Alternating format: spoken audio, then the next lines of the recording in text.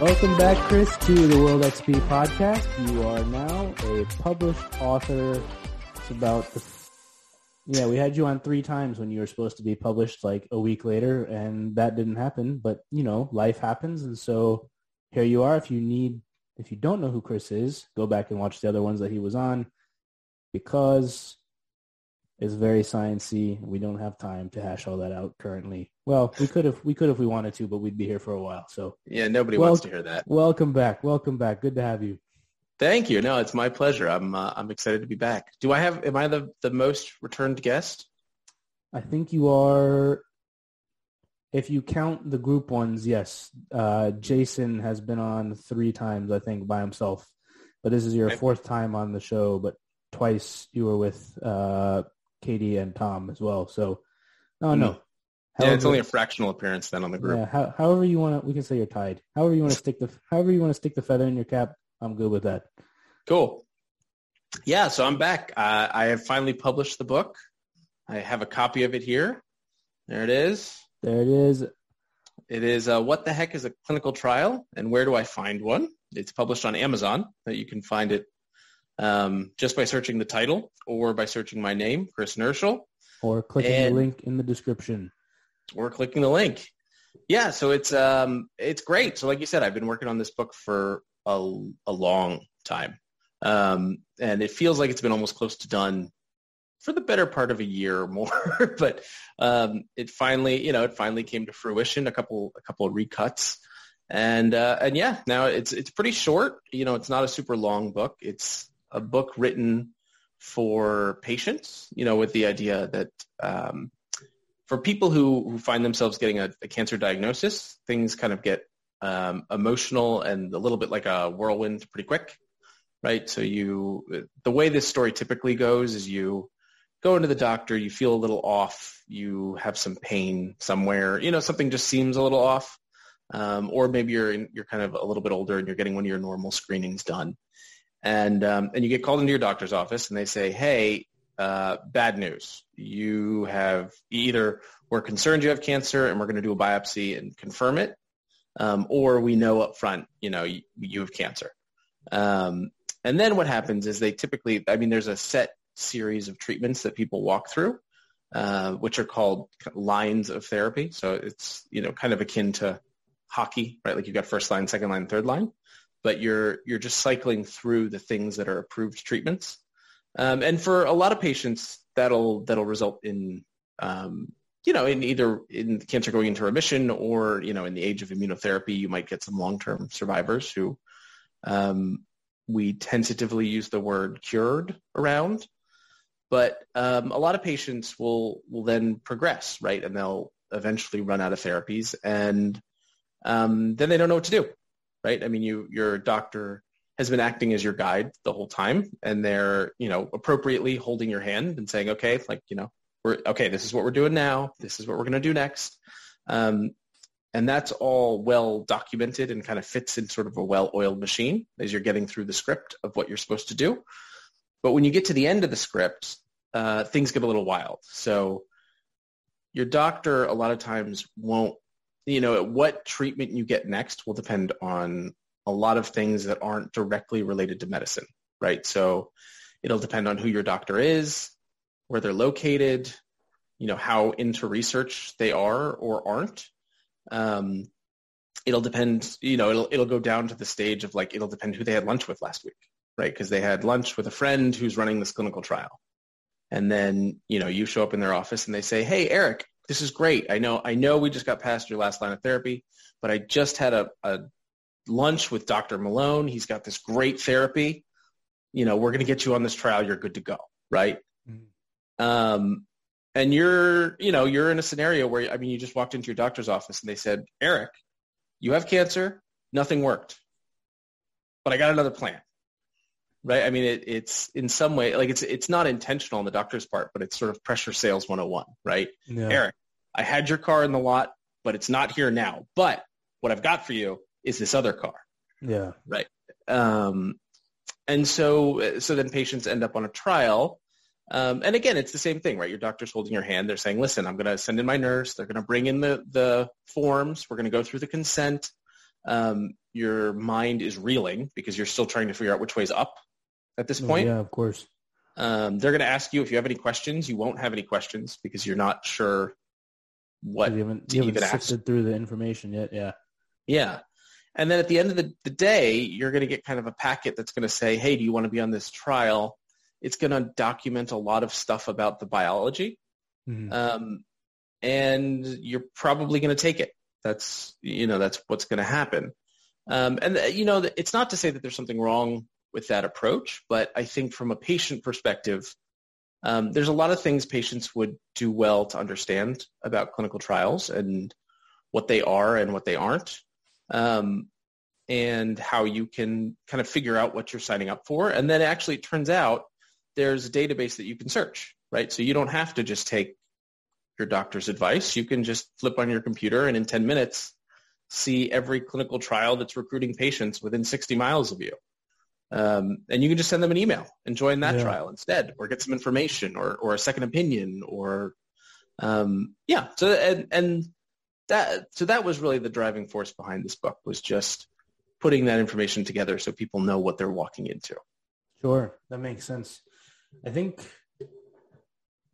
know when we talked before, when we talked just generally throughout life, when we're talking about this subject in particular, it's difficult because even if you can go through what a clinical trial is, you're kind of, once you get to that point where all the normal therapies have not worked, you're kind of stuck anyways.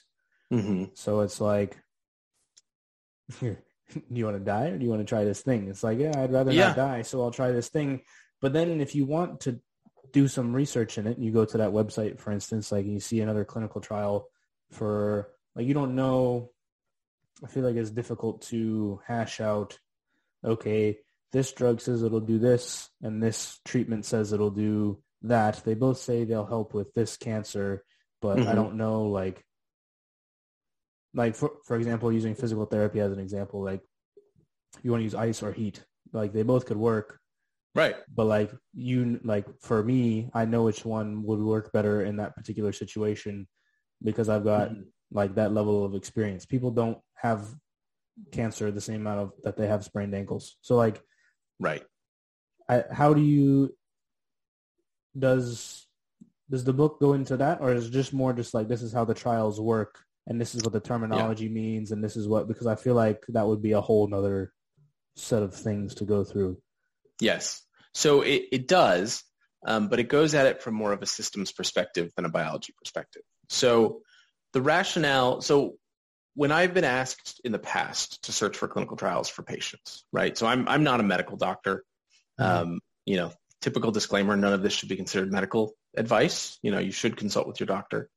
But when I'm asked to look, patients come up with questions like that, right? So they say, hey, I found this thing about, there's a trial about a cancer vaccine and adoptive cell therapy where they're putting T cells back in, and there's chemotherapy mixed with a small molecule inhibitor. Which one should I take, right?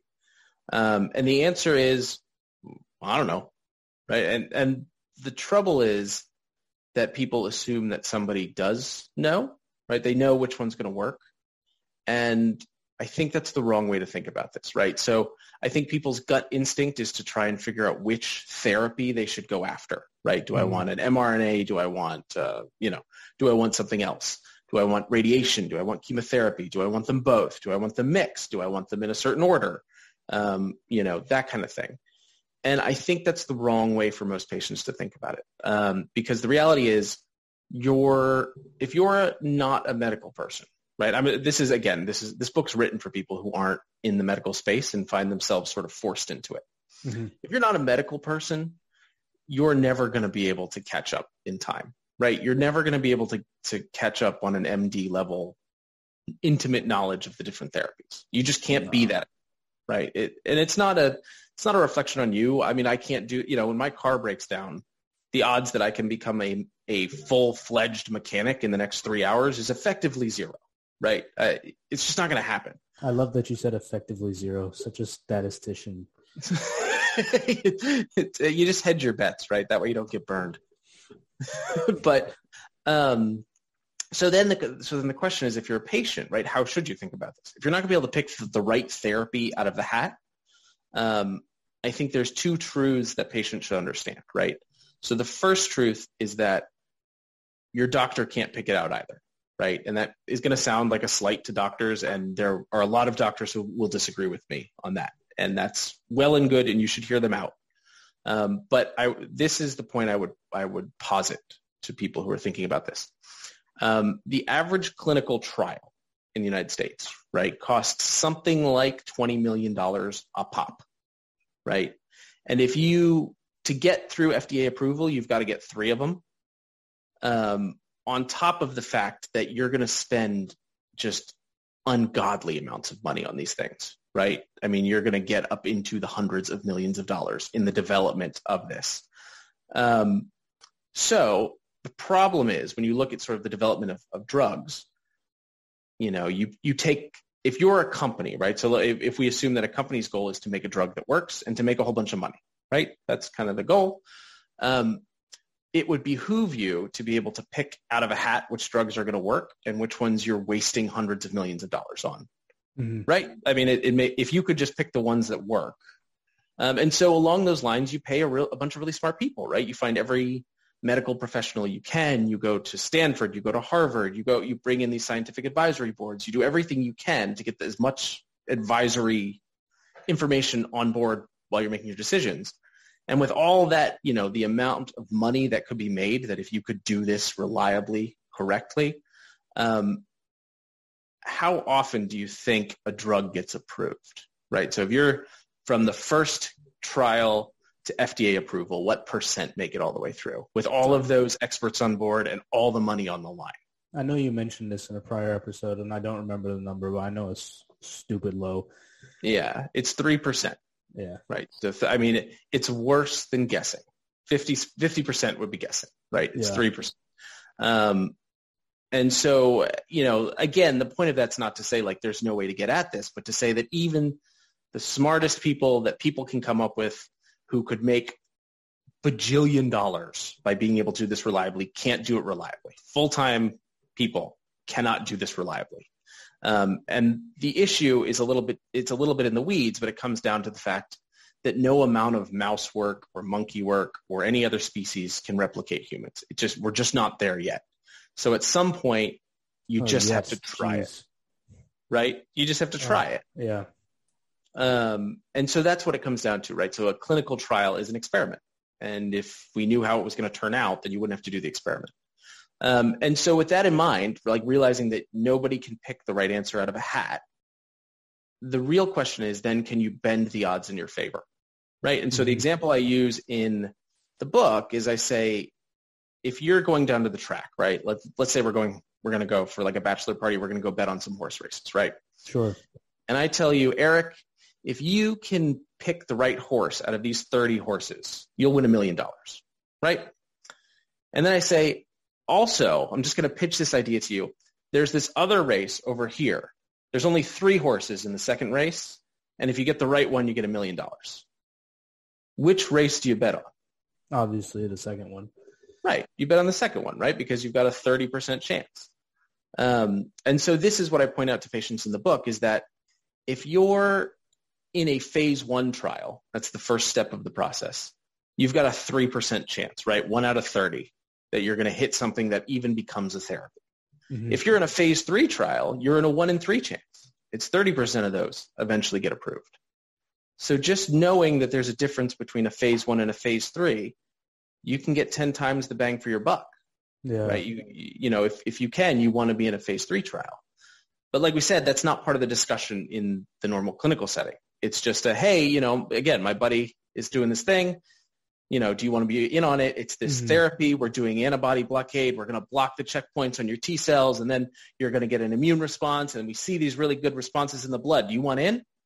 And you're like, you never know. Like nobody knows to ask what type of trial, what phase is it? How many patients are there going to be? Is it blinded? There's a lot of terms that people don't understand that would affect, I think, their decision making if they knew. Yeah. That's a lot. I want to unpack a little bit of what you talked about. The first thing is, So I'm going to go in order of most succinct answer. Well, and then we'll go down the rabbit hole, probably the last one. You were talking about, so the first thing is, you mentioned blind clinical trials. We've heard that a lot in the news recently with, say the big eye horse drug thing that if I say Sure. it will get us kicked us off YouTube. The second thing is, you mentioned that you would argue that sometimes doctors don't know what's the best one. And then the third one is regarding the cost of clinical trials and that sort of thing. So the first one, when you say blind clinical trial, for those listening, what does that mean? Sure. So blinding is effectively what it means is that you may not know which drug you got, right? So blinding, it's an anti-bias measure that clinical trials introduce.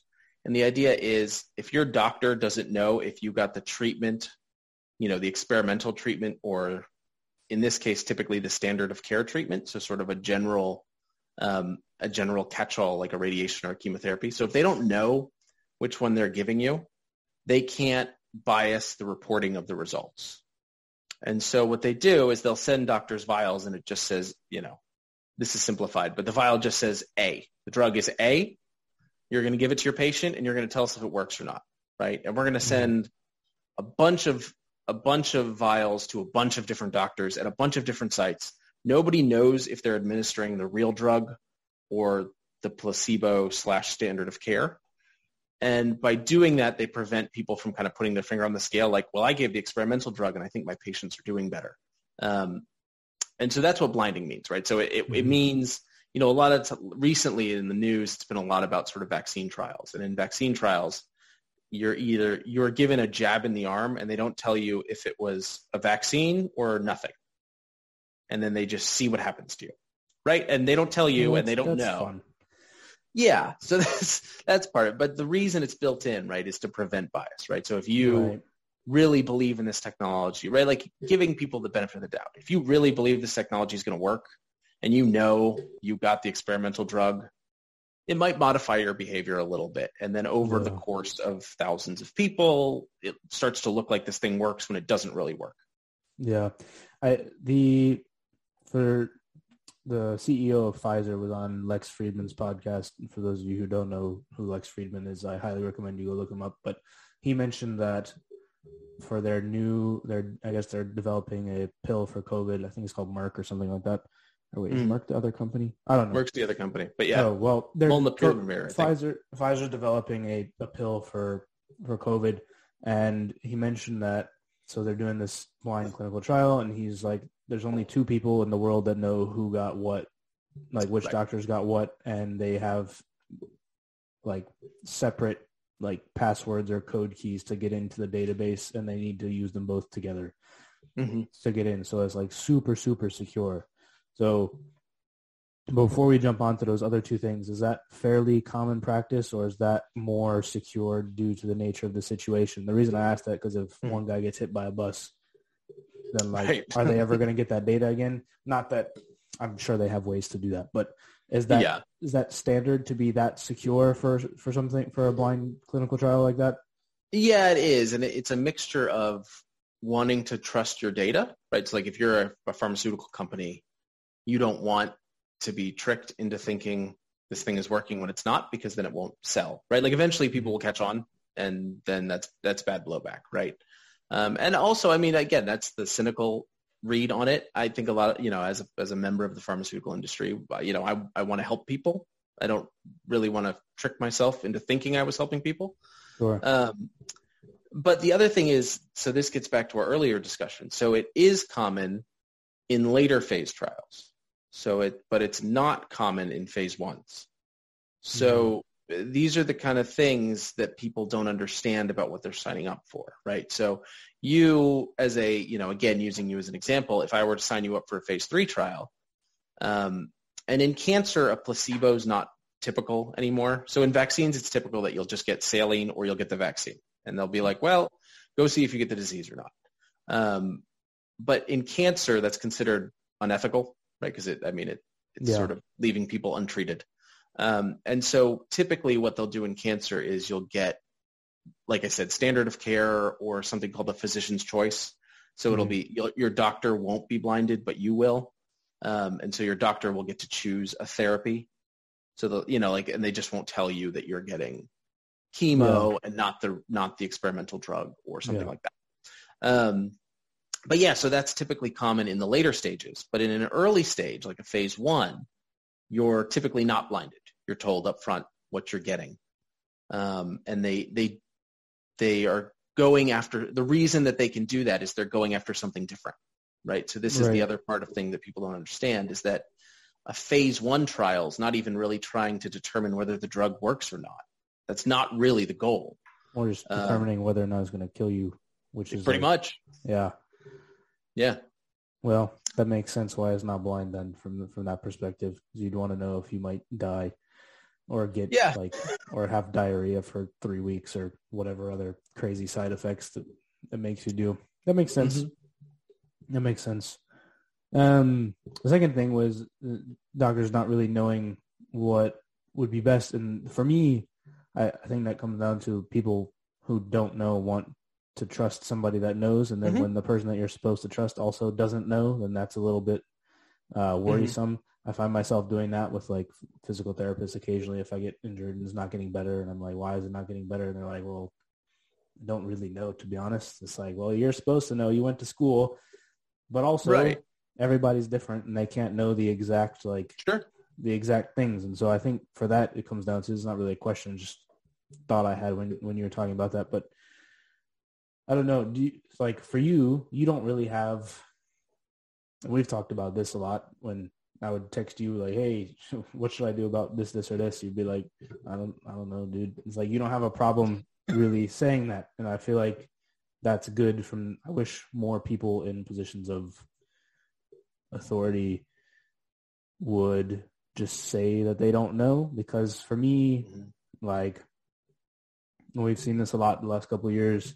People don't want to say that they don't know. And then when it's found out that they said one thing and it wasn't that thing, then people get upset. And so for me, if like, it's, I don't know, that's just a personal sort of not pet peeve, I don't know, preference maybe, observation, one of those things. I don't know. Yeah, and again, this isn't to totally slam on doctors, right? Of course. They know. I mean, if you're the cancer patient, then having your doctor say, I don't know, is kind of devastating too. Yeah, that's horrible. But it sounds like they're saying like, well, this was fun. Good luck. Yeah. And I totally understand why they don't want to say, I don't know. Like when you're treating the patient, that's, you want to do everything like you can to save them. So it's like, you don't want to sound like you're giving up, because I feel like that would be more troublesome, but just a general sort of statement. Yeah, no, I think so. And I think they're busy people, right? I mean, I don't know every clinical trial. So I live in Boston, right? I don't know any medical professional who would tell me that they know of every clinical trial occurring in Boston right now. Yeah, it's impossible, right? Like nobody could know that. Too many patients, too many this, too many that, paperwork, all sorts of stuff that's going on, which, I don't know.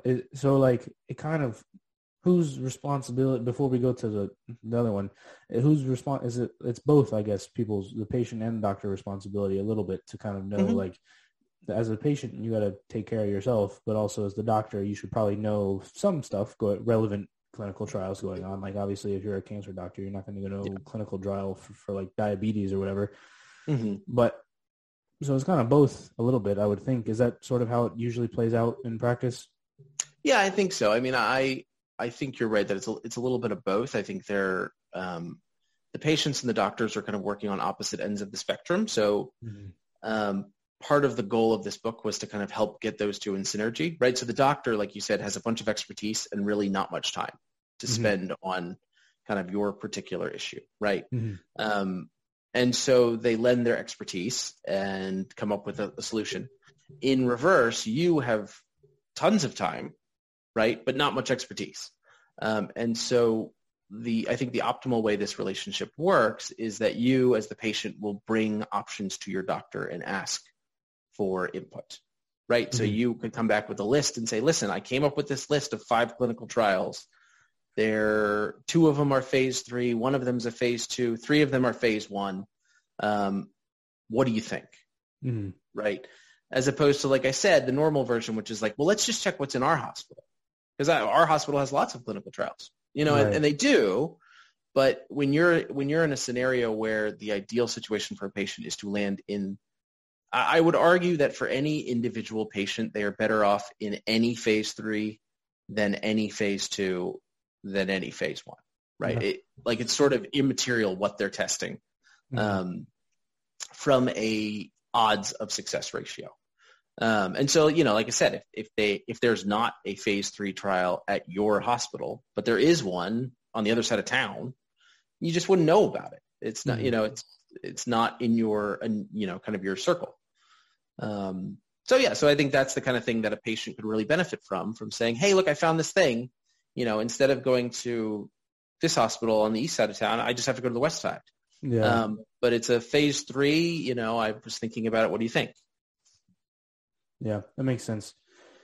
The last point I want to make, and I'm Googling this example real quick because it's when we had talked before, I was always of the sort of mindset that, well, sometimes the big pharma needs to have these prices because of like innovation and clinical trials cost a lot and all those sorts of things. Mm-hmm. But then I was looking for, just basically doing, I'll say research, but it wasn't really research. Sure. I was just listening to podcasts and this and that from people who are medical professionals. And in 2009, I think Pfizer settled for, I forgot what the drug was for, but basically the drug like didn't work and they fudged the data and this and that, and they paid a settlement of like, I want to say like some in the single digit billions, but they made double digit billions off it. Yep. And so for me, not that I've ever particularly trusted that sort of big pharma type deal.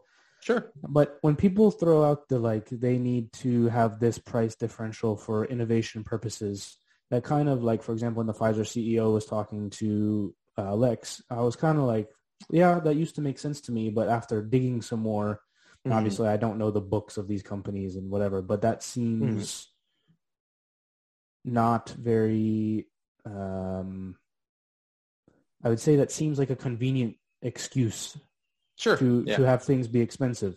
And so I know, like you just mentioned, a phase 1 clinical trial would cost about like $20 million, which is a ton.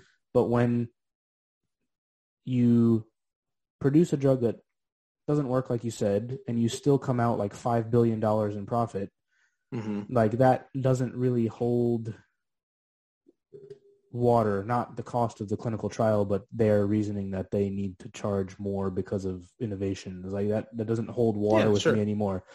So I guess kind of putting you on the hot seat a little bit with this, but what is sort of what are your thoughts on the whole subject? Because I know that was your opinion, or that is or was your opinion when we talked in episode 1, or episode 1 of this sort of you, basically. Not episode 1 of the whole podcast, obviously, but that was your opinion then. Have you given sort of, I don't know if you listened to that podcast, or given sort of some of the recent events that, you being in the industry, I don't really know. I feel like my question is kind of out there.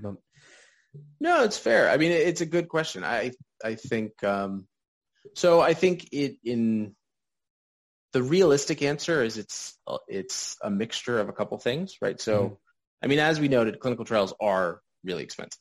Sure. And most of the time they flop, right? Sure. So the 97% of clinical trials that don't get approved, they're just part of the world's most expensive junk heap, right? I mean, they're a complete loss of anything. So the 3% that do succeed have to pay for the 97% that don't.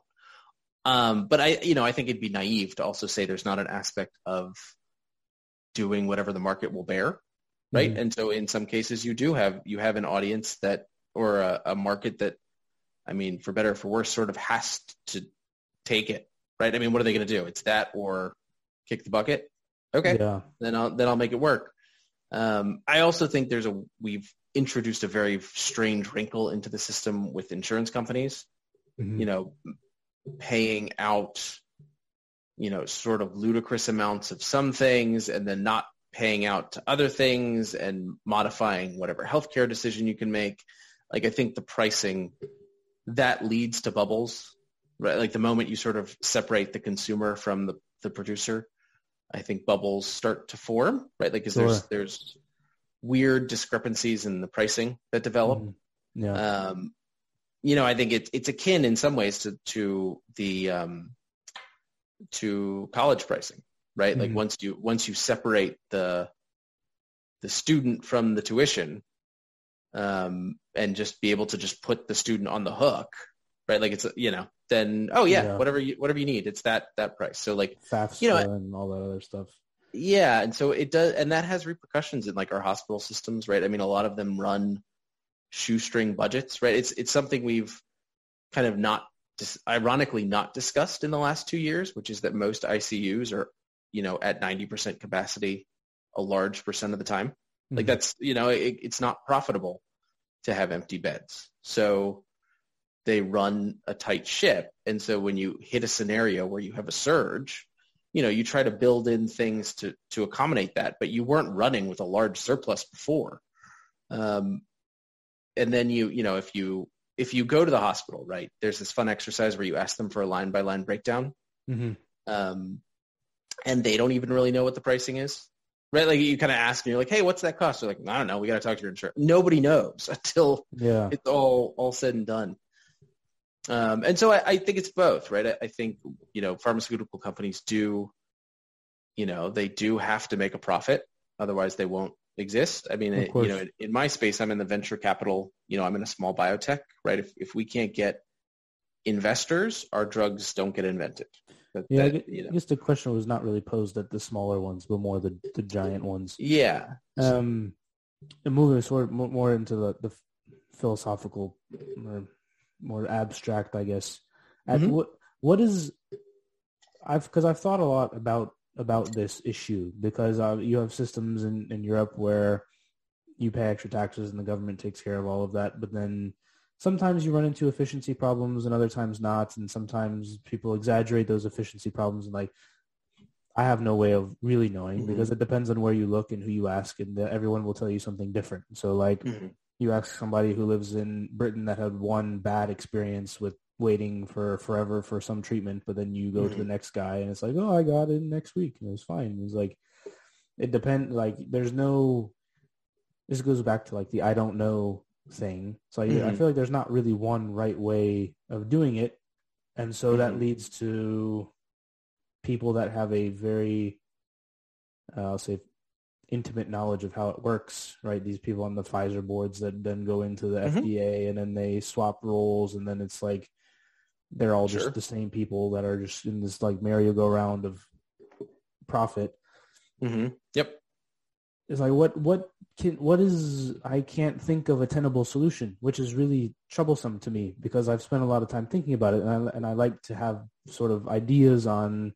I don't need solutions all the time, but like this would seem to work, but I can't think of something that would even seem to work because there's every solution that I think of that's either been implemented before or has been talked about. I can point to like, that'll be a problem, that'll be a problem, that'll be a problem, and that will also be a huge problem in all of them. Yeah. So I don't like because you're in it, what sorts of, and obviously don't have to throw anybody under the bus, but like philosophically speaking, what sort of is like, where is there ways to help the consumer whilst also encouraging innovation and allowing these companies to remain in like a free market? Like what sort of things, where are we and where do we go from here a little bit?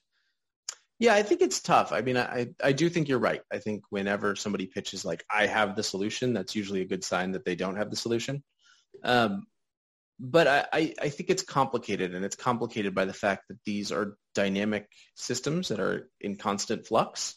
And I think, I mean, I'm going to botch this quote. There's a great Thomas Sowell quote about it's something like there's not choices, there's only trade-offs. Yes. right? Yeah.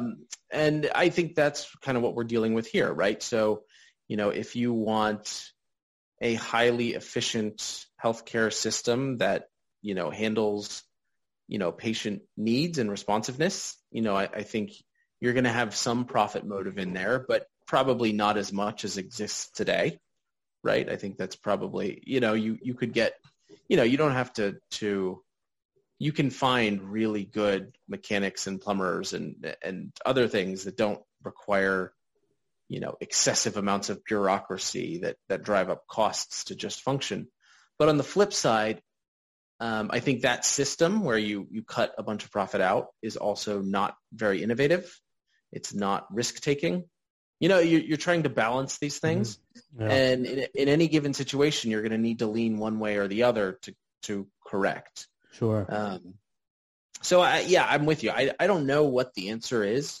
I would point to the fact that a large amount, the majority, I think it's the overwhelming amount of majority of biotechnology research occurs in the United States, Mm-hmm. right? It's where biotech companies function and develop. And I think a lot of the world benefits from that, right? So an experiment that works here, a drug gets developed, it eventually comes off patent, there's a generic form, and it's sold around the world for, it's $3 a pill and they charge you $5 a pill, right? Mm-hmm. But the backstory of that was a matter of innovation and development and invention that needed more of this dynamic, in times wasteful process, right? Like that has, I said, this 97% failure rate. Right. And I think too, I will say one thing is that by the pricing being so high, there is a large incentive to get better than that 3%, right? Like I said, it kind of comes back to what we said at the beginning, is if I could pick the winners at a better than 1 out of 30 rate, Mm-hmm. right? Not only do I benefit, I become, easily the richest person on the planet in several years. Elon and Jeff Bezos wouldn't have like diddly squat on me if I could do that. You'd be up in space every day. Right. But also on some levels, the consumers, Mm-hmm. benefit, right? Because all of a sudden I'm sitting here going, yeah, do that, don't do that. And a bunch of drugs come to market faster, right? So Right. that's a long way of saying I don't know. Yeah, no, of but course. that it's a dynamic thing. We're in agreement. I think for me, it's just like, surely we can do better, I guess, basically. Like everyone can look at what's going on with the insurance companies and everything else and be like, this is not set up in an optimal way for people to exist. Well, and I think a lot of it is also sort of a slow creeping development, right? Like I think a lot of with the insurance situation and medicine has been a slow creep of like increasing rules and increasing paperwork and increasing bureaucracy that is always sort of pitched as we're trying to protect patients. And I think, in their heart of hearts, they are trying to protect patients, but as it builds, it never goes, nobody ever goes, hey, that rule didn't really work. Like we probably shouldn't have them file that form anymore. Right. Yeah, but like all of that takes stays. time and it just stays forever. And it always builds in one direction. So, Yeah. I understand, people would say, I think the Steelman argument would be is if you start stripping away things, people are going to get hurt. Yeah, no, of course, which is why it's tough, because when you talk to the individuals that are in there, they're like, they have good intentions usually. And the same with the doctors, and the same with even like the researchers at the pharmaceutical companies. And even if you listen to the Pfizer CEO, like you can not believe him. He says he has good intentions, but if we're going to take him at his word, they all have good intentions, but they're all in this, like, as the saying goes, the road to hell is paved with good intentions. And so it's difficult because you can't point, there's not one person or one thing that you can point to be like, okay, we'll just we'll get rid of that. Right. And then it'll be all better. Right. And so that makes it difficult as well when everyone can recognize there's a problem. But there's not, it's like, nope, not that. Like that seems to be working kind of okay. Maybe that could be fixed a little bit, and then you kind of do research into why that thing is that way, and then you find out it is that way because somebody else in this other agency has this other rule that you have to follow for this and that, and then you go figure out, well, why do they have this? And then you go back to because somebody didn't follow the rule and a bunch of people died, and you had like the Tuskegee experiment and all these horrible things that happened. So there's it's like this never-ending cycle of stuff. And well, it's I really think hard to unwind it. Yeah, and I think too, I think sometimes we engage in sort of these proxy intellectual wars, right? So we're going to pretend like what we're fighting about is healthcare, but what we're really fighting about is sort of a deeper question. So, you know, if I pitch the question to you this way, right, it's more of the like, it's the trolley problem, right? Of course. Do you want a system that saves 97% of people, you know, who have low grade issues? But the 3% who have serious issues, they're toast, right? They don't have a shot. Or do you want a system that can cover that 3%, right? So it has all the innovation and development to come up with these treatments for maybe a minority patient population, but it also means that it's expensive for everybody, right? So it's like that 97% is going to pay, and they're not going to get the best service because that's not where our focus are.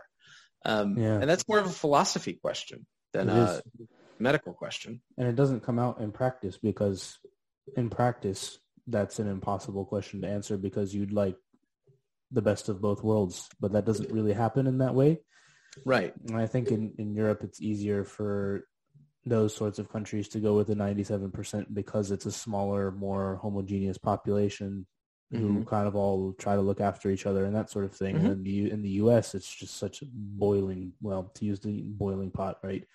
Yeah. But it's just a clusterfuck of people, basically. And so, like, people are selfish generally, and human nature is not the best thing in the world. And so that's why you can't really have the best of both worlds, because if everyone was motivated by the right things, we wouldn't be in this problem.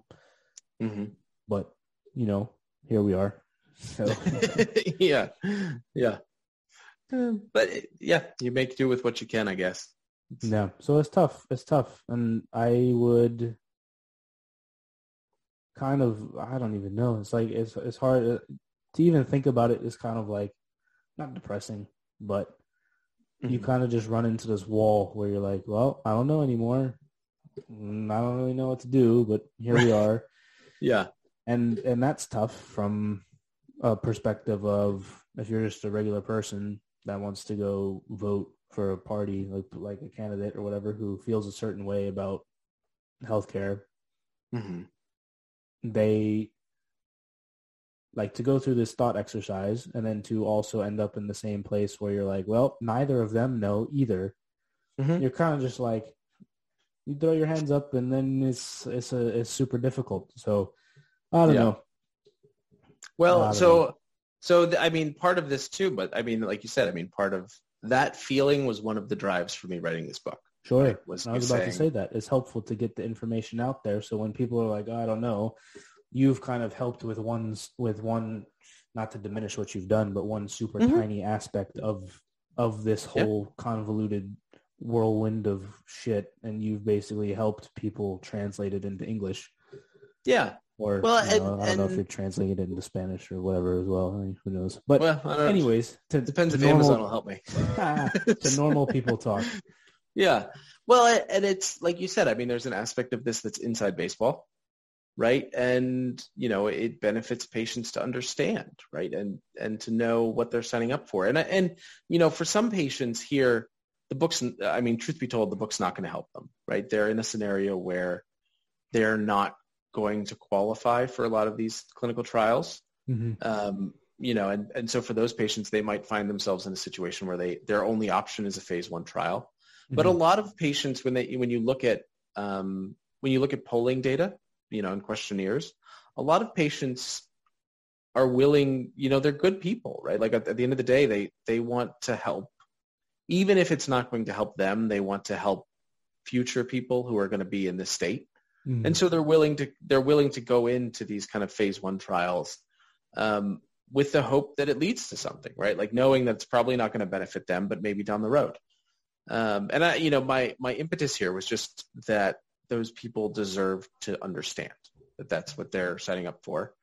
And so, you know, like, again, there's parts of this that aren't really complicated. They're just not well known.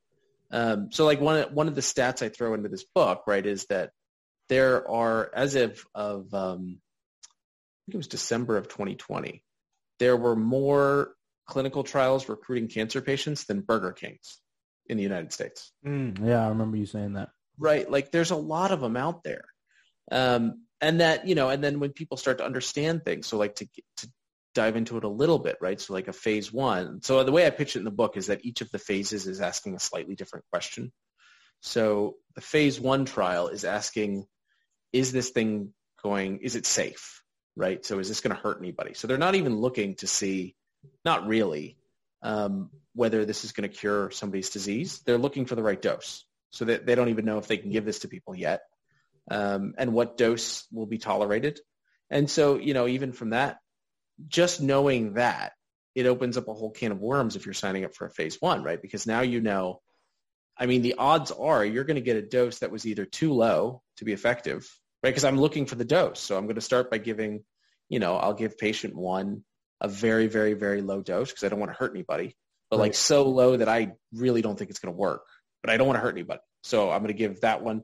And then if that goes okay, I'm going to give the next person a little bit more, and then the next person a little bit more after that, until I hit a point where somebody gets sick, right? But the majority of patients in that, you know, in that development are going to end up not being dosed correctly, right? Even if the drug does get approved, you didn't get it at the right dose. And so, you know, like, it's those kind of things where I'm like, it's not a complicated idea, but if people knew that, I think then they would have a better understanding of what they're signing up for, and whether they want to participate or not, and what kind of questions they want to ask about their participation. Yeah, that makes sense. All right, let's move on from the depressing stuff. So you've published this, self-published this through Amazon. How did that work? So it was super easy, actually. I was hesitant at first, but from the date of deciding that I was going to finish this and sit down and publish it, so the day I had the manuscript done, to the first text I got that somebody had like a paperback copy in hand, was like a Monday to Friday transition, right? So like, I submitted the manuscript on Monday.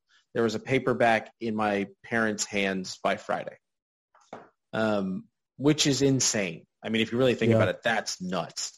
But it's really simple. And Amazon has a bunch of little 1-minute videos about how to do it. So they'll walk you through every step of the way. Basically, you just need to be, you know, I'd say you need to be above average at Microsoft Word. Sure. And you can take it from there. So that's it. And the Kindle was even easier. I mean, the Kindle version was very straightforward.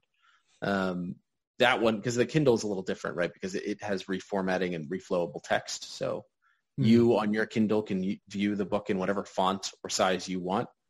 But in some ways, as an author, that makes it a lot easier because I don't have to decide how to lay it out. I'll let you do it. Exactly. That makes sense for sure. It takes a little bit of a headache off your plate.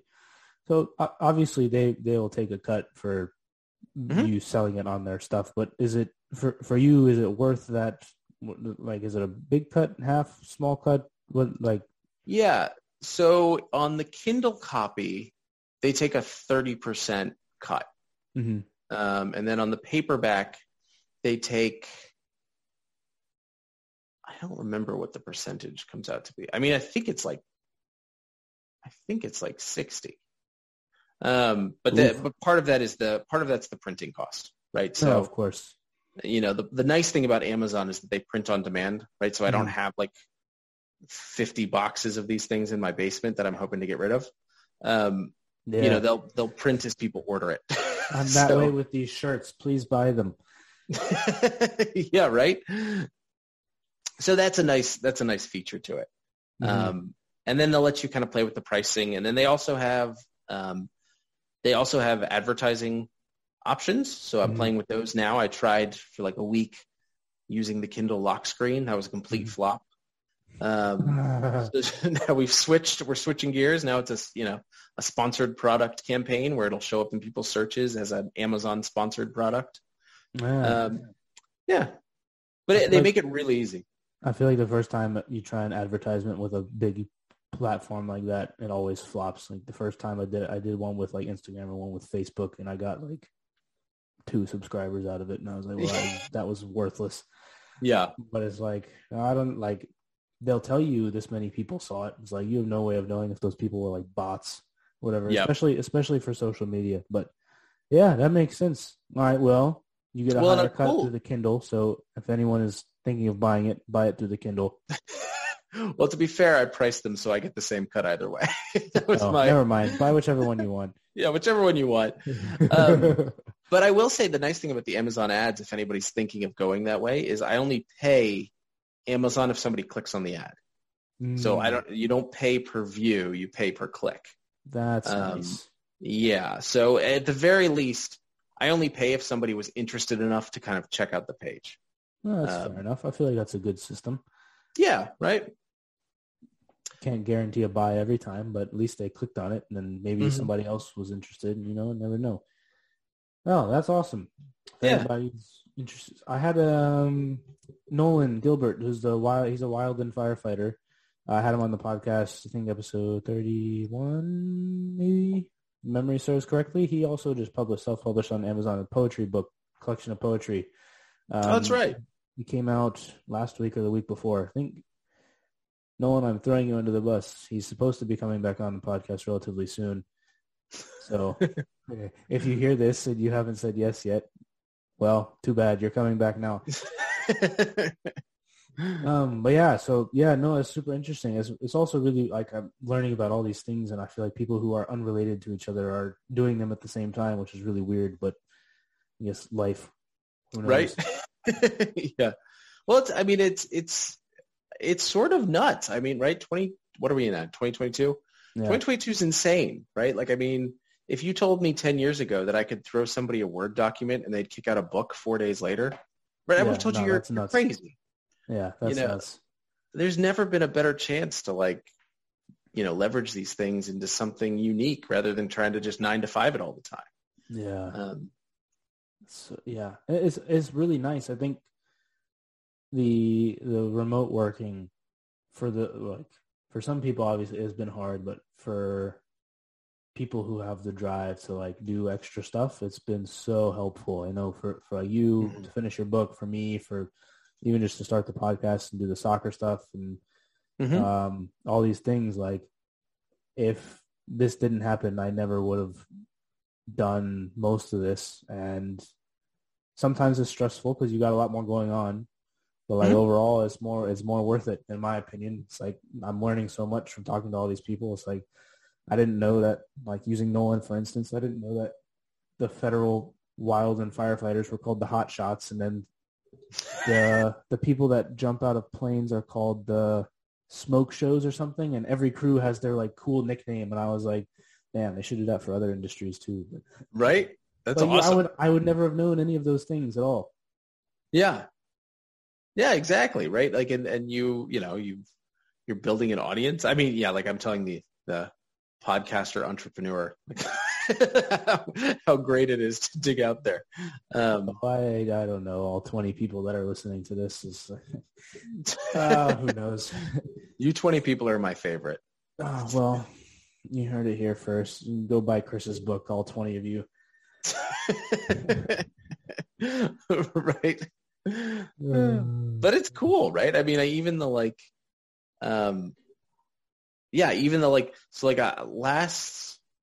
last winter I bought an Oculus VR headset, right? Mm-hmm.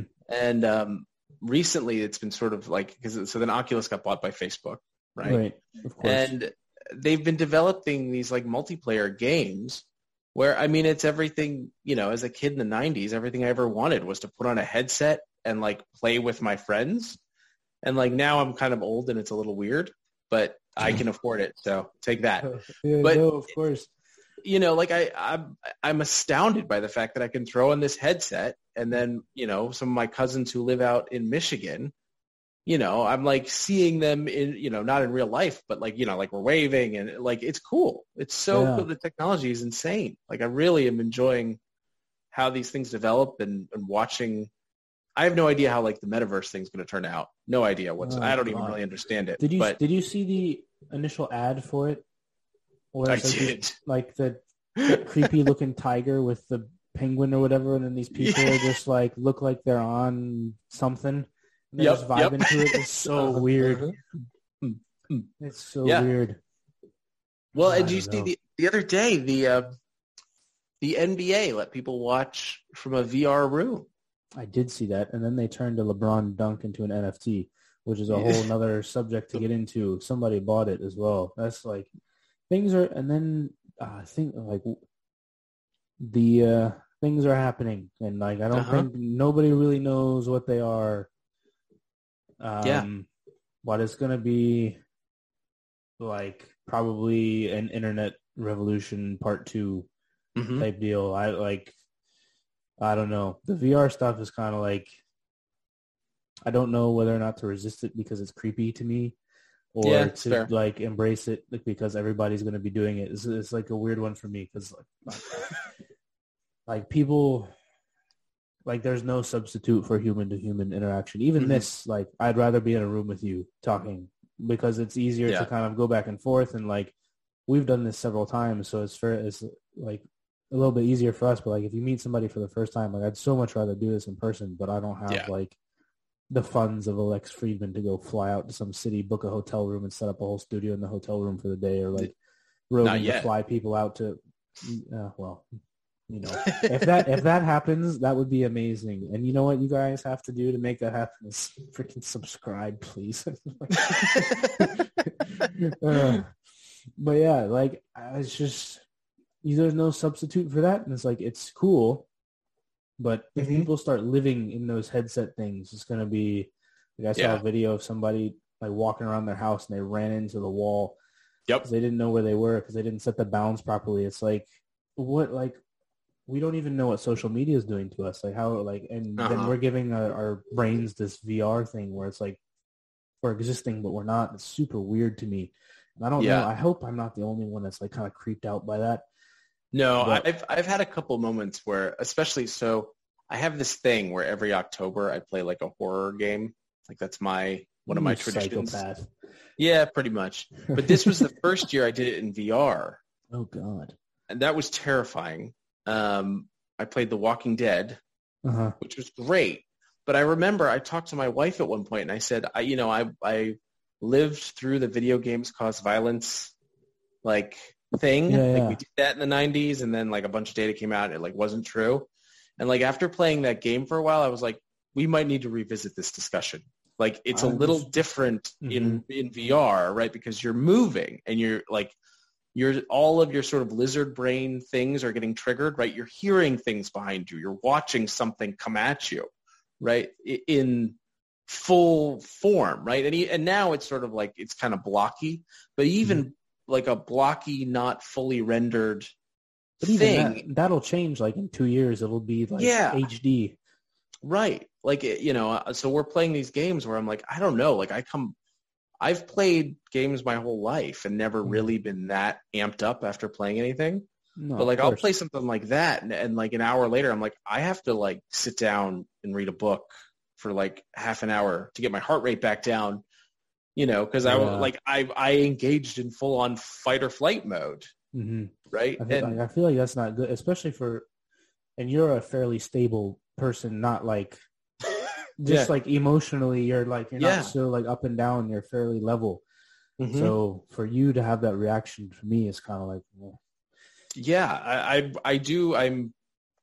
Either I'm becoming just an old man, or there's something different here where I'm like, I'm concerned about this and kids, and the ease of. I mean, it's the same issues, but taken to a new level, right? Like how easy it is to buy something and. You buy your Farmville coins or whatever, your Roblox or, and you suck kids into that. But add on to that a level of like getting accustomed to VR violence. And you've got a really nasty mix. Yeah, I didn't even consider the violence thing. I just considered more like the people would just be more alone than they ever Mm-hmm. had been before, like living off this like, oh, I've got this friend in my VR headset. And it's like, Uh-huh. that's also not a great thing because then it's like, okay, well, there's so many potential spin-offs of problems. Like, okay, where does school go from here? Are we going to do school in VR? Like, Mm-hmm. and if so, are you going to teach the teachers to teach in VR? Because they struggled enough with just PowerPoints and Zoom, Right? Yeah. which is no offense to any teachers, is not super complicated from a technology perspective. But Mm-hmm. like, are we going to do that? And then what's that going to do to the kids? Are we just never going to see people in person again? Like, are we Right. just only going to watch sports games from VR? Like the NBA had their VR room. It's like you can't replace the atmosphere at a soccer game or like a hockey game. Or like you can't replace that. Because Right. everyone's just sitting there with the goggles on. I don't know. Maybe I sound like the old Yeah. person. I'm not even that old. Get No, off but you're my right. lawn. Well, but like, a lot of the developments that come out are trying to integrate things that way, right? I mean, I've seen a number of ads about working in a VR space, and like, I Nope. kind of go, okay, whatever. But then, then they came up with a Bluetooth link to your keyboard, right? And I was like, Yeah. okay, now all of a sudden in VR, I can see my real life keyboard.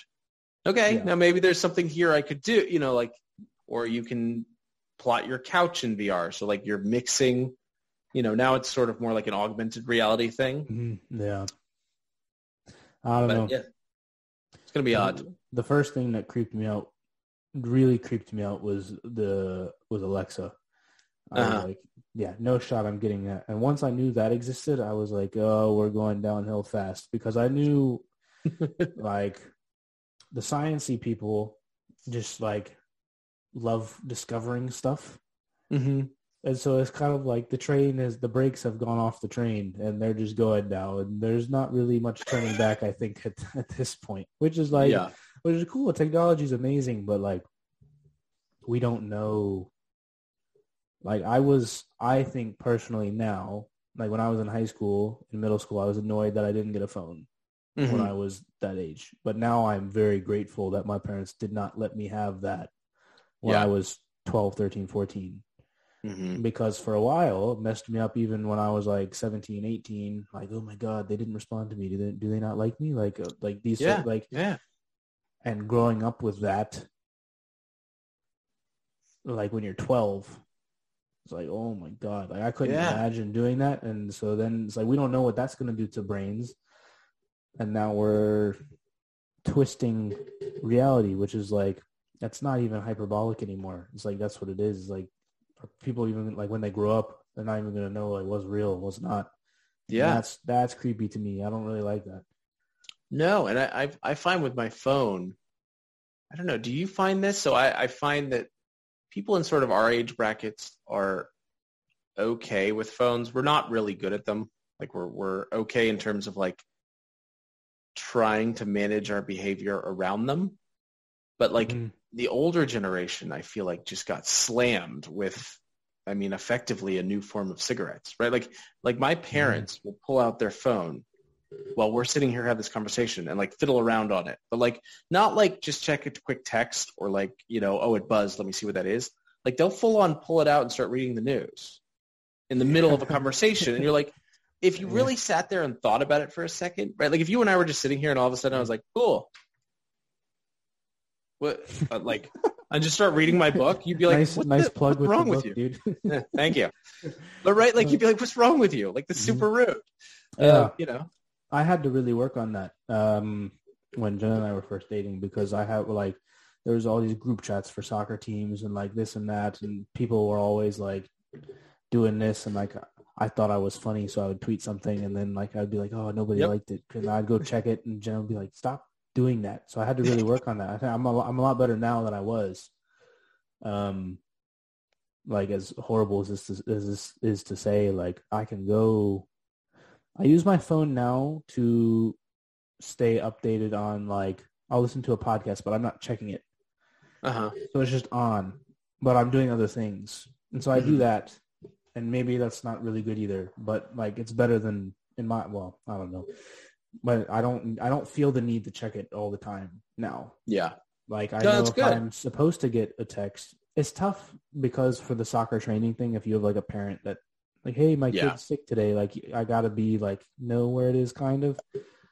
Yeah. So I've kind of had that balance, I think, but yeah, I had to work really hard to do that. I don't know. Well, and do you find I find that it's almost a compulsion, right? Like I'm not enjoying it sometimes, right? Like when I'm sitting there, like I'm really tired, I'm flipping through my phone, and then I wake up and I'm like, I'm not even having fun with this. Like, why am I doing it? It's not. It used to be like that more for me. Then I deleted Facebook and Twitter off my phone. It's a good move. And I have the tabs open in Safari, but it's when I go to check something about the way that they work in the browser versus the app. It's like the scrolling is not as concise. And so like it makes it more like it's a lot easier for me to be like, oh, that's stupid and get off. Like I don't like I used to spend like an insane amount of time on Twitter. It was horrible. Yeah, you kind of naturally derail now. It easily. Like sometimes I'll open it just like for like to check the podcast, and then I'll go to my personal one and I'll check it to see like soccer transfer news. And then as soon as I see somebody tweet like Joe Rogan took horse dewormer, I'm like, I'm out because it'll just piss me off. Yeah. No, the comments are kind of fun to watch on those kind of things. Yeah, sometimes I'll do that. But then when the first comment is like, Rogan is alt-right, I'm like, okay, no, I'm done. Like, you're like, oh, okay. Anything like that where I'm like, this is going to annoy me. I have an awareness now that is going to annoy me, and I turn it off instead of seeing to see if the person replied to that one and got them. Right? I used to do that. Yeah. And now but you're right. Like it's not healthy, right? Like now you're just annoyed at some random person on the internet who might be a bot. You don't even know. It is. Also, speaking of bots, I heard this from Rogan's podcast, and I did some Googling. I don't know the exact numbers, but like the top like Facebook group pages, I think like 90% of the top big like Christian pages are run by like Russian troll farms out of Macedonia next to Greece. Like, so I bet I'm going to take two big bets right now. I'm going to bet that my mom is not going to watch this, and I'm going to bet that the Facebook groups that she's a part of are run by the Russians. So if she is listening, well, don't come yelling at me. Google it yourself. But yeah, like it's just like because I love my mother, but sometimes she posts things where I'm like, why would you do that? Like, why would you engage with that material when I know you're going to be annoyed because my brother is texting me, don't come in yet, mom's annoyed at Facebook. Like, no, but right. It's true, right? Like, and so that, if you were to ask her somehow in a not emotionally charged way, right? Like I said, it's the same thing we were saying about ourselves. Are you having fun? Like, no. Are you enjoying this? Like, what are you doing? You're wasting your life doing something you hate. Yeah. Well, the other side to that coin is you feel like some part of me feels like, I don't know, I'll go into this occasionally, like where I feel that people close to me, like I want to inform them of things that are going on in the world. And I feel that not necessarily that it's my responsibility, but somebody will say something like the Rittenhouse case was a really easy example. I talked to a couple of people about this where so they would post something and I'd be like, that's just not true. Like it's not even an opinion. It's just untrue. I'd be like, hey, did you know that this and this happened? And it's like, as I'm texting this, I know that I'm going to put myself in a situation where I'm likely to get annoyed. But I feel that since it's my close friend, I should like do that. I don't know. So they're like that's the flip side, balance. And I feel like I'll say this, and then Mom will stop talking about you. But I feel like my mom is more on that side of the coin, but not that it makes it any better, really. But no, but I mean, tough. You could go the other way, right? Like it's the same sort of thing where you're going, I don't know why you're following. Why are you checking the COVID numbers every day? Yeah. It doesn't make you happy. It's not actionable information. You're being tied in, right? Because you don't even know if it's true or not. That's the other thing as well. You don't even know. It's like, are they counting deaths of COVID, deaths with COVID, deaths? Right. Like you don't know what they're counting. And to her credit, my mom doesn't do that as much anymore, at least that I've seen. But also I stopped going on Facebook, so I don't really know. Yeah. But like, you don't know if it's true or not. And it's so hard to verify because people will sneak words in, like, when people are talking about Rogan, I use Rogan as the example because it's just the easiest one. They'll put in like, and Russell Brand pointed this out with the headline. It was like, controversial podcast host Rogan. They add controversial into the headline to make you your brain already go like, oh, he did something dumb.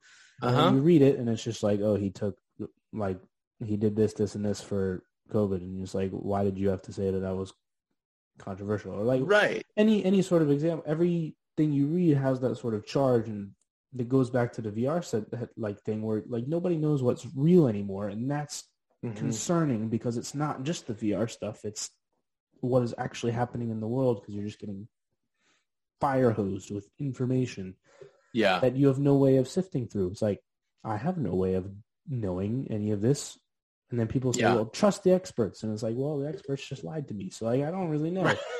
Right.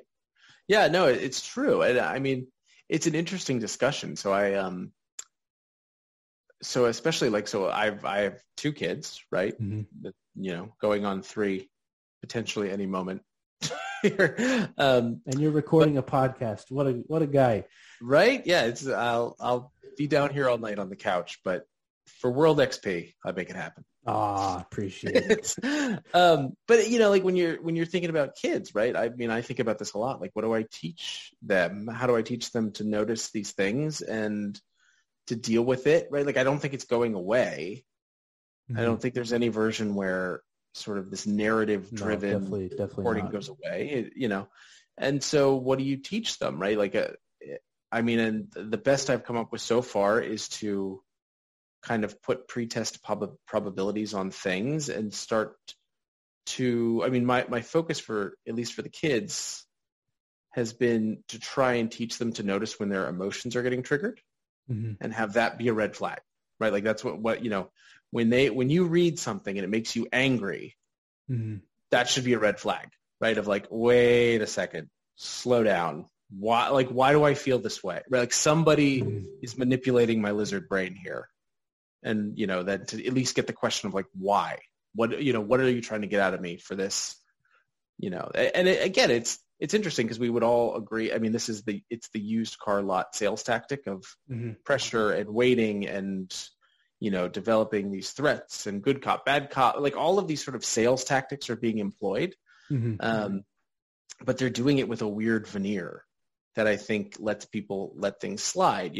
I saw somebody had, I don't remember, I feel bad not accrediting this to the right person, but somebody had pointed out that a lot of, I mean, even in the last 2 years, a lot of our decisions have not been science, they've been policy. And that's a different beast, right? Like, if we take it out of that charged arena and just go into like a car example. Dr. Malone. It might have been Dr. Malone.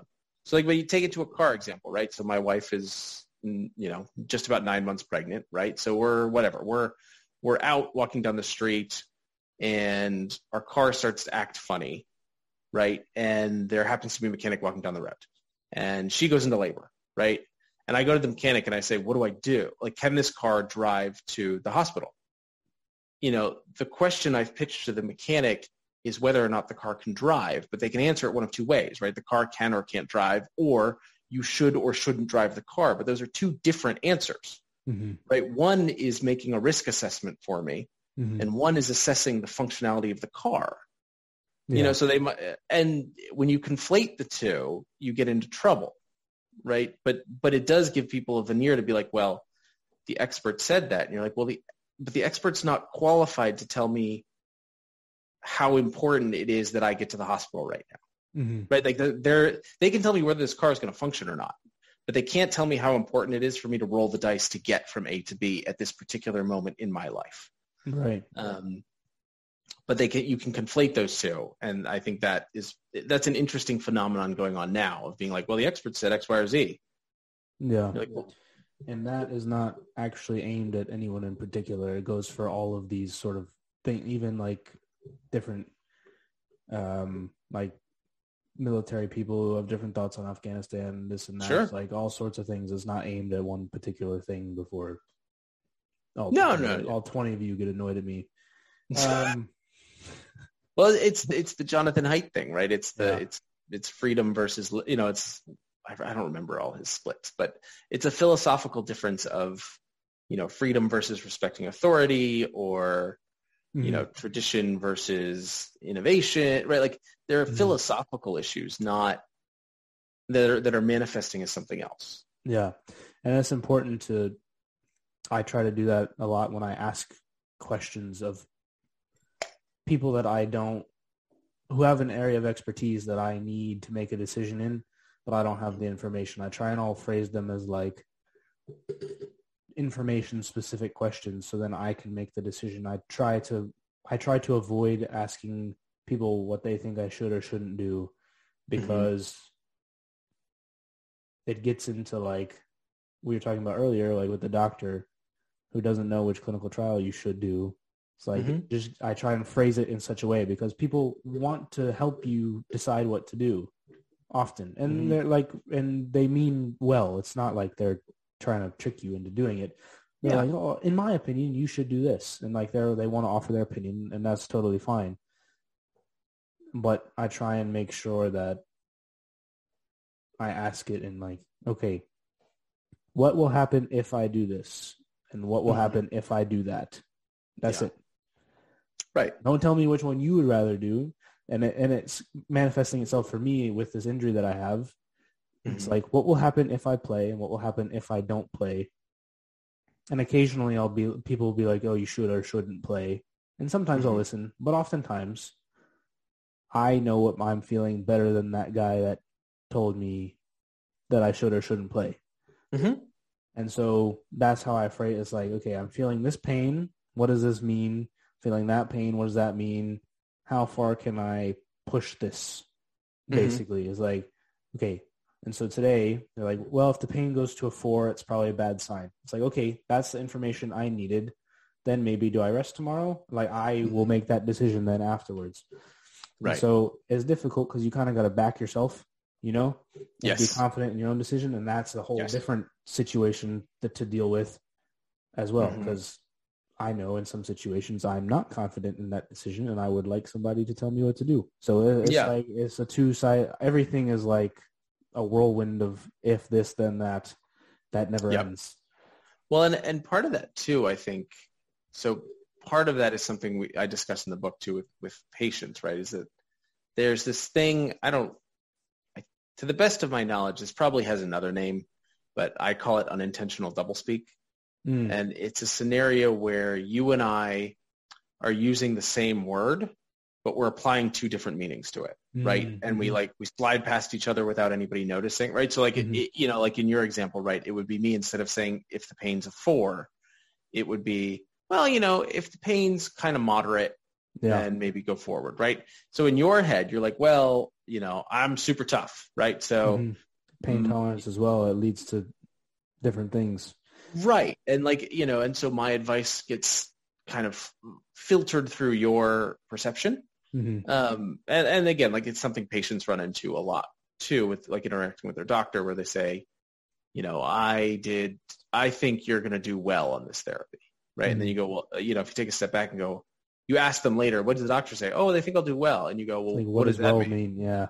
Yeah. And it could go a lot of ways, right? Like, does that mean you'll live a long time? Does it mean your disease will be static? Does it mean you'll be cured? Does it mean the side effects won't be too bad? There's a whole list of clarifying questions that need to be kind of addressed. And like you said, it's a weird spot where you sort of have to be your own advocate of like, well, and attempt to extract values, judgments from raw information. Right. That one's tough too, because somebody can give you a whole spiel about something, and you have to like pick and choose which one is relevant, what's not relevant, what is their opinion, what is the fact, like all sorts of things. And like Jordan Peterson always says all the time, he's like, well, that's complicated. It's like, you don't really, like, we've spent like 4 minutes on this topic in particular, and we've gotten nowhere other than maybe laying out the ground rules to potentially discuss a solution. Mm-hmm. And that's part of human kind of existence. And every decision you make, if you really boil it down, you can go through this thought exercise with almost every single decision you make. We don't think about it because like a lot of them are simple decisions. Like, all right, I'm making eggs this morning. Do I want 2 or 3 eggs? And just like, all right, screw it. I'll just put the third one in there. Like, we don't think about it. But you can do this thought experiment with almost every single decision you make. And then that gets weird because then you get wrapped into the loophole where you don't actually do anything, which is also unproductive. Yep. So it's complicated. Yes, thank you, Dr. Peterson. It's very complicated. I think one of the funniest things he ever said was like, he was on, you know who Andrew Schulz is?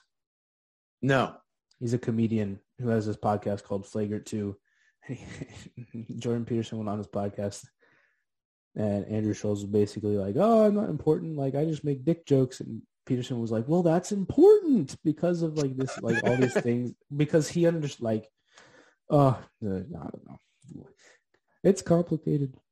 The guy's he's a deep thinker, right? Like, I mean, he's a unique figure. I feel like in that he's a deep thinker, but also he's pretty good about crystallizing his thoughts in a way that's approachable. Like there's deep thinkers where you're like, whatever you said was very profound. I have no idea what it was, but you know, and then there's other ones where you're like, oh yeah. Like, I mean, this is my thing with Thomas Sowell, right? Where I'm like, you're really smart. And also when I read what you've written, you're crystal clear in your meaning.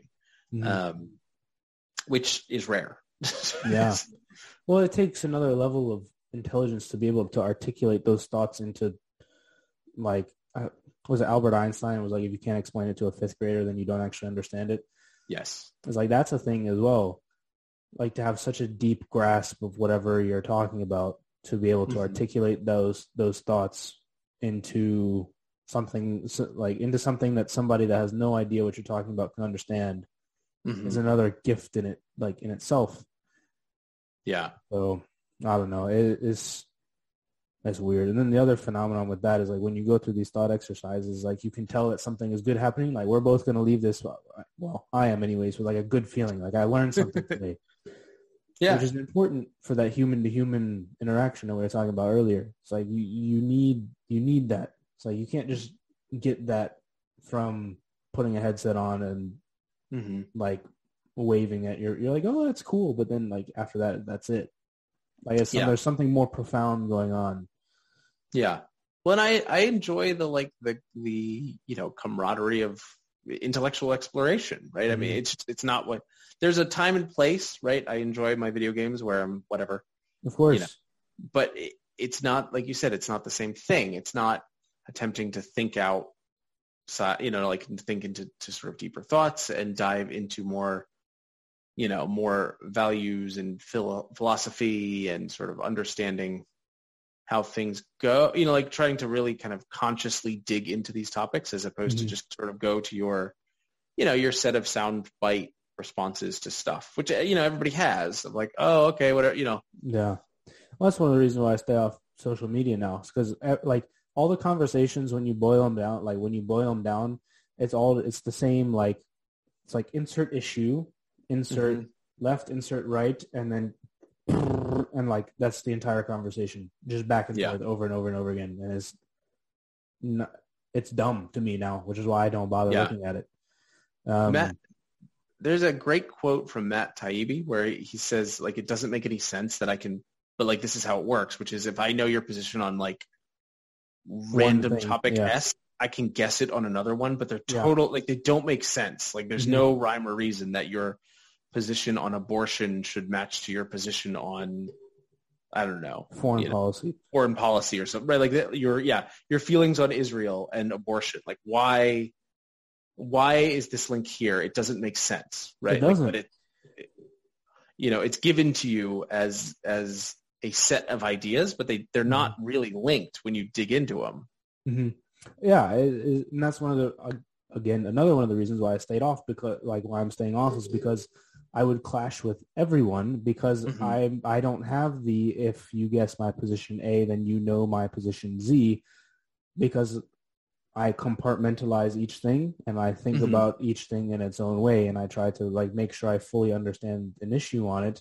And if I don't understand an issue, I'll say, I don't know enough. I don't have an opinion yet. And that also annoys people because they think that you should have an opinion. It's like I'm in like this whole weird world. So I'm just like kind of like fucked off from social media. But it's a better place to be. It's better, you know? But it's also not in some ways because then I get stuck in my own thoughts. And that's sometimes also not fun because I end up in those thought exercise loopholes where I'm like, there's no end. And then I just turn on FIFA and run away from my thoughts. There you go. Maybe not helpful either, but yeah, who knows? That's future use problem. Yeah, well, future me is going to have a lot of problems with VR. That's for sure. Fair. But speaking of shoals and comedy, one of the other things I wanted to run by you, this also goes with the human nature problem, is I've been on this binge. I know you know what Kill Tony is now because we talked beforehand about it. But basically, for those listening that don't know what it is, Tony Hinchcliffe is this comedian. Him and Brian Redband, another comedian, they host a show weekly where they get set up in a theater, a comedy club, and they've got their table and the band behind them.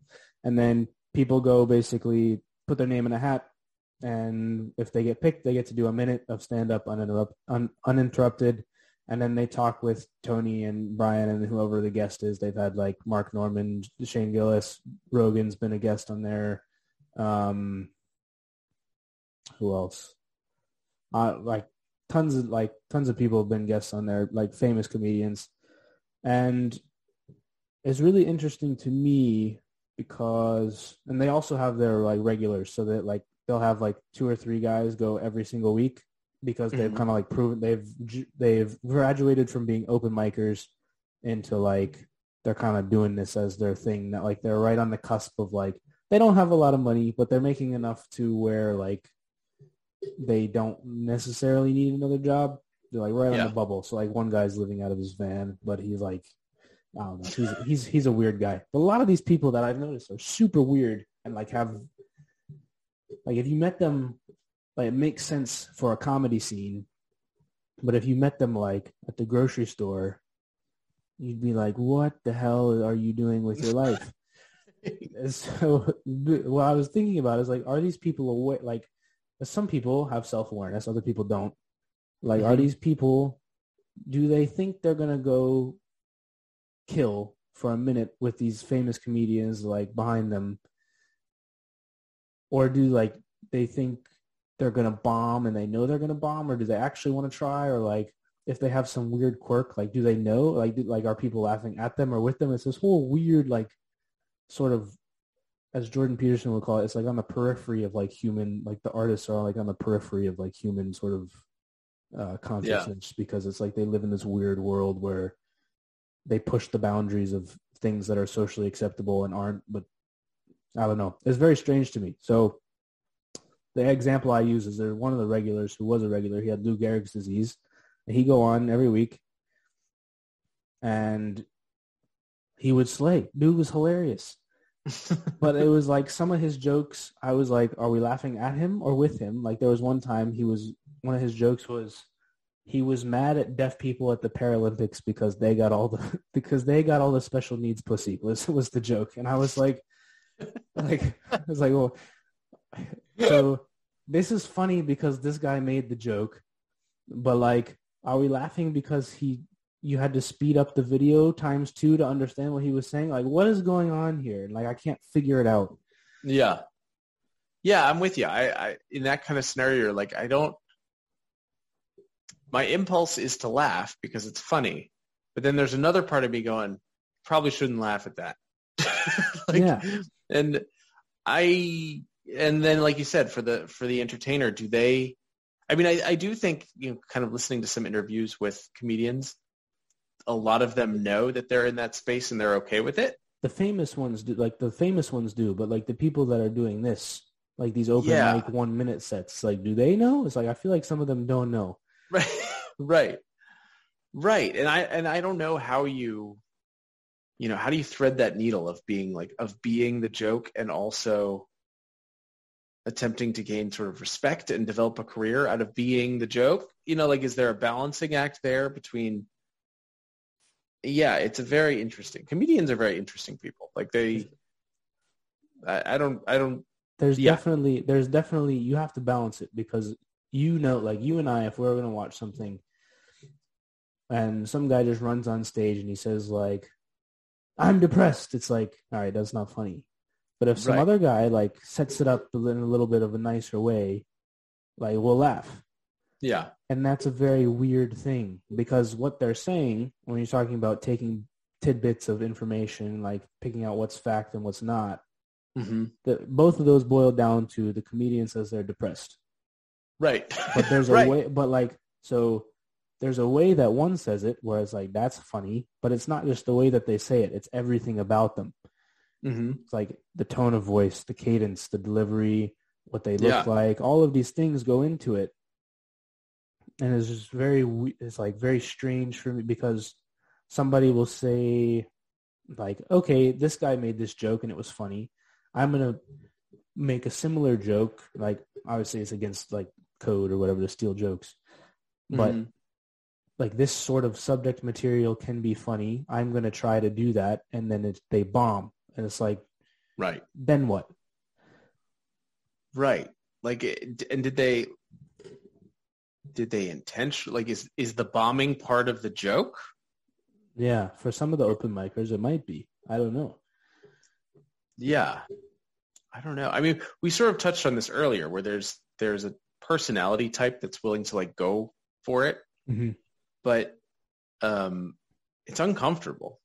Right. So I do think there's a level of sort of filter for somebody who will just get out there and go, yeah, sure, I'll talk on the stage. Like there's a lot of people will just go, no, I'm not doing that. It's not. No, it's weird. And I wouldn't do it either. I'm pseudo doing it now.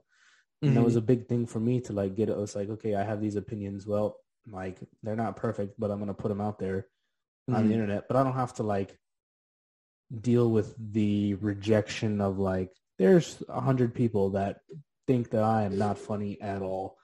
Yeah. It's like, that is hard. Yeah. And like you said, you're doing it face to face, right? Like they're expressing that they don't think you're funny in real time. Like, then it's like, what do you do with that? It's like, so the ones that are self-aware, does it like shatter their world view, or does it not, because they know that bombing is a part of going up through the ranks? And then the same question for the ones that aren't self-aware. It's like, did they think they were funny and they're delusional, and now this shatters their worldview because they're not actually funny? And then what it's just very, like, obviously we're not going to get through all this, but it's just very odd. It's like the space is very odd, but I enjoy it immensely.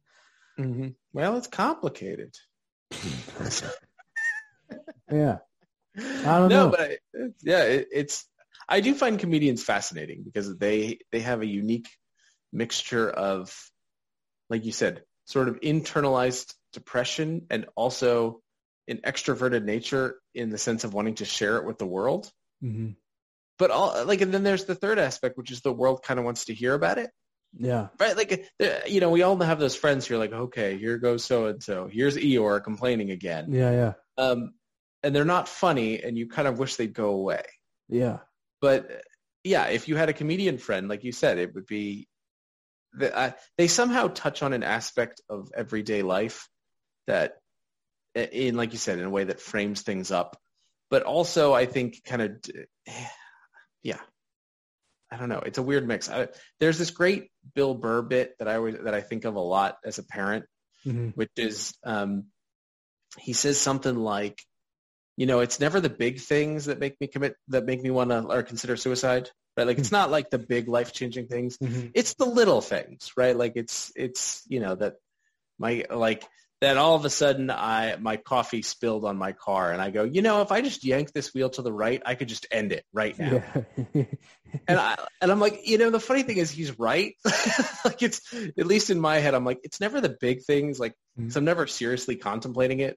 No, but there's an aspect of me when like something goes wrong where I'm like, something just so end it. Minute and inconvenient.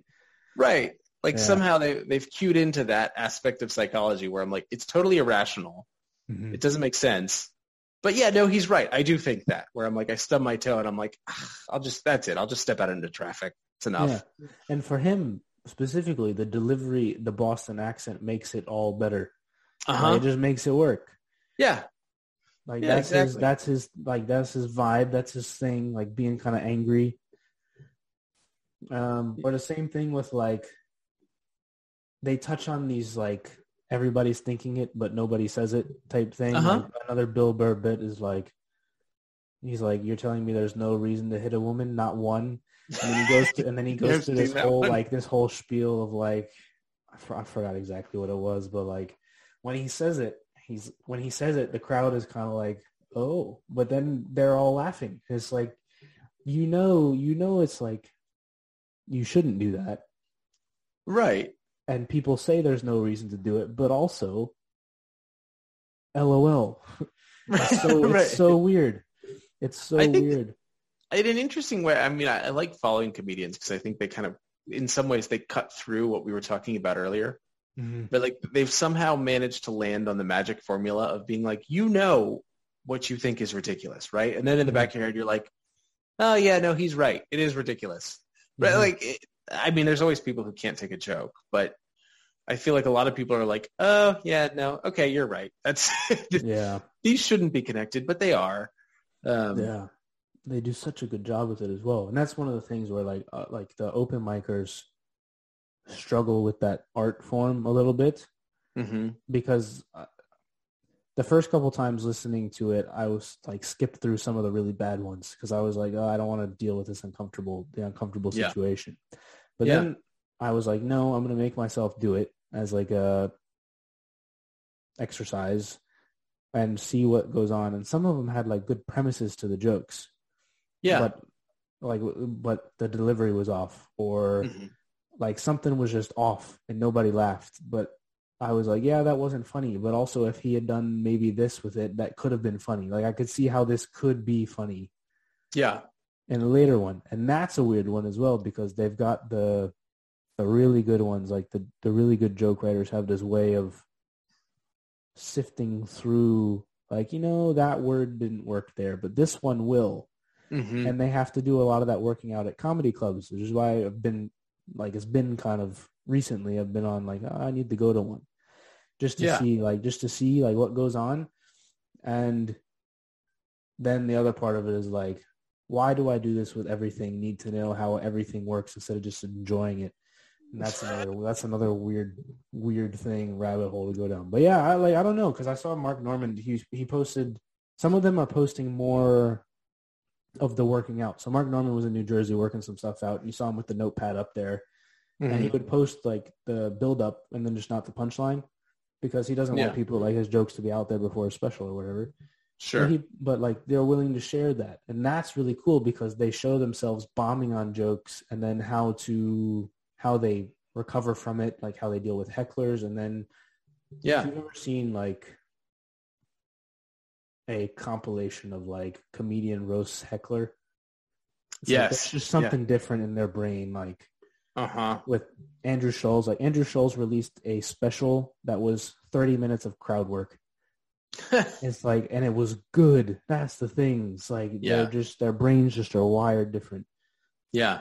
I wonder if that kind of ties into what you said earlier, though, where it's if your brain is working a little bit outside the normal bounds, so much so that it's unclear whether you know that bombing is part of the process or knew that you were going to bomb, right? Like if your senses aren't clued in, does that give you an interesting out of the box perspective, right? Like, because you're not in the box with the rest of us. The rest of us knew you were going to bomb, but you can now see things that we wouldn't see because we're in the box and you're outside it. Yeah. Yeah. I don't know. That actually happened on one of the episodes of Kill Tony. This guy went up. It was his first time ever doing comedy, and his parents were there. So Tony brought the parents on stage, and he was like, something tells me that you guys think that you have a better 60 seconds than your son. Like, between the two of you, you could put together a better set than your kid. And so he brings him up on stage, and he brings his dad the mic. And his dad, the first joke, he was like, we always knew he was a little bit odd. And he killed. The whole crowd went nuts. And it's like, that's not really that's a different situation of being funny because he was able to play off the other guy rather than write the joke. Yes. And like, I feel like I can play off other things and be funny from time to time, but like, I can't write a joke out and like, I don't have the guts to go on stage and do it. Right. Another weird thing, but it's another weird thing to once you get past the writing the joke stuff, then you are able to just go do crowd work because people know who you are. Yeah. And then once it's like you bounce off people, it's like easier to do stuff. So like when the famous guys are roasting the newcomers, it's like super easy. It's like, LOL, that's funny. Yeah. Like, but like that one was a layup. It's like, oh, I don't know. Yeah. So then he had, what did the dad, I forgot what it was. Oh yeah. So then after the dad goes like, yeah, I thought he was going to bomb, but he didn't do too bad. Like he had one funny joke, but it was like, everybody knows that they're going to bomb, but they don't know, or they do, and they do it anyways, which is also kind of scary. Right. Yeah. I mean, it is part of the process, right? I'm of anything, right? You kind of go, I think there's only so much planning you can do. And at some point you got to jump in, and it's going to be ugly the first time. You just, you try to get better at it. But I do think a lot of people are afraid, like they're afraid of the mistakes they'll make. I mean, I'm afraid of them. I know I feel it when I jump out there and, of course. But on the other hand, you got to be like, well, it's either that or just be in the background forever. Yeah, exactly. I'm not necessarily afraid of making mistakes, but I am afraid of making mistakes in front of 150 people. Sure, yeah. Publicly, and then it'll go on YouTube as, this guy bombed, and then you're famous for being bad. It's like, that's not fun either. Yeah. Well, yeah, I mean, we went on in the office the other day, we went on like a binge of YouTube videos. I mean, that were like basically fail compilations, right? Like it was the grape stomping lady. Remember that, right? Like, I mean, you know what I'm talking about. This lady's famous for falling out of stomping grapes and sounding like a seal because it's clear she'd never had the wind knocked out of her before. And in her case, the first time it ever happened was on live TV.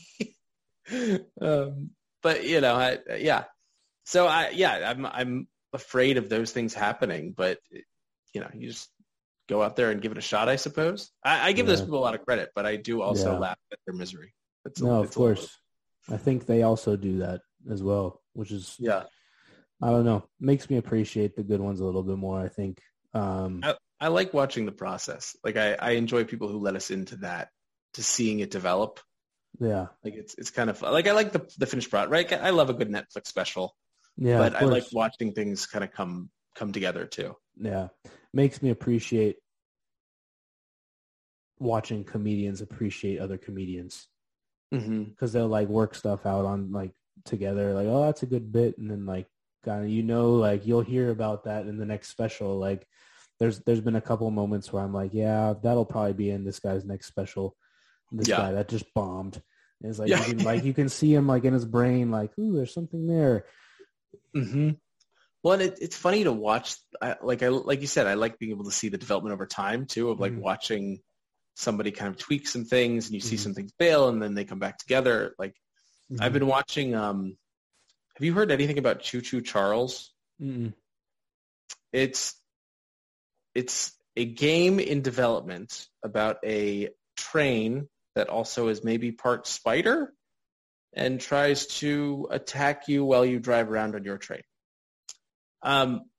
It sounds crazy. It is crazy. Yeah. But the thing that is interesting about it is the guy who's developing it has developed this sort of strange cult following because he keeps posting these developer videos. So he's a single guy developing this game where he was like, what if I made a game about a spider train that attracts you? And like he kind of ran with it. But everything he posts on YouTube is more about the development of the game and bugs he's run into.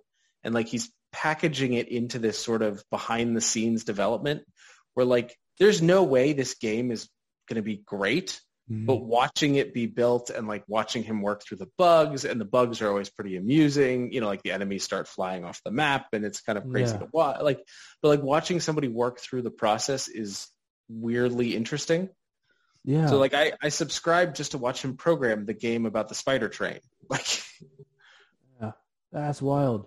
I've watched Tommy do that. Tommy, for those of you that, he was my roommate in college. He's a software guy. He's also making his own game. So I've watched him do similar things. And like the other day I was down there down at his apartment, and we were going over basically like this probability math code, because what happens is like it's not necessarily a maze game, but the computer, like the AI or the game will basically spawn walls. Sure. And he was trying to get it so it would be random, but it would like make sense. And what had happened was when he clicked go, they just went like all on top of each other, and it looked ridiculous. So I've watched him do the same as well. And then Kevin was on episode 20, also as a video game developer. So that world is that's another weird world there. The software guys are right. That's true. It's a lot, like another interesting bunch just to see how your brain works. Yeah. I tried a little bit of it in college, and the patience to like comb through code to find that one extra period that broke the whole thing, I was like, yeah, no, I'm out. Yeah. Well, and like you said, I mean, the code starts to do weird things on its own. You're like, I never intended to do it. Like, and then you dig into it, you're like, oh, okay, I see how the logic tree led me here. Yeah. But you've got to you're always creatively coming up with a new solution to a problem that you made. So it's an interesting thing to like. I like watching the iterations of it. Yeah. I have no interest in doing it, but I enjoy watching people. I enjoy the solutions people come up with. Like one of the ones on this last development episode, he realized that one of the NPC arms he'd made were too short. And so the person was sitting on a chair and their arms were just sort of floating in midair because the arms were too short. And so he was like, I mean, I could try to fix the model, but instead I just gave her a pet rock. So now there's a rock sitting on her, like so that her arms are sitting on the rock, and now it makes sense. But like it's all that kind of like inside baseball of, well, I could fix the code, but instead I just put a rock there, and now it looks okay. Yeah, efficiency of time. Oh my gosh, that's wild. Well, speaking of solutions, we have offered a lot of problems tonight with no solutions. So no, none whatsoever. We've been talking for almost 2 hours. 10:30. Wife is about to give birth. I'll let you go. It's gonna be the last night that you could maybe sleep for like 3 months. True. So I'll plug mine and you plug yours. Get your shirts. World XP Soccer on Instagram. DM us. I've still got a bunch. Please buy them.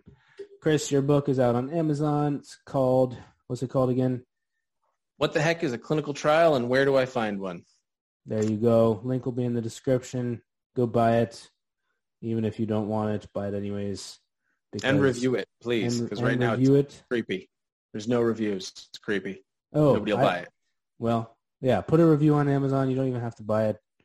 Just say it's good. Something, anything.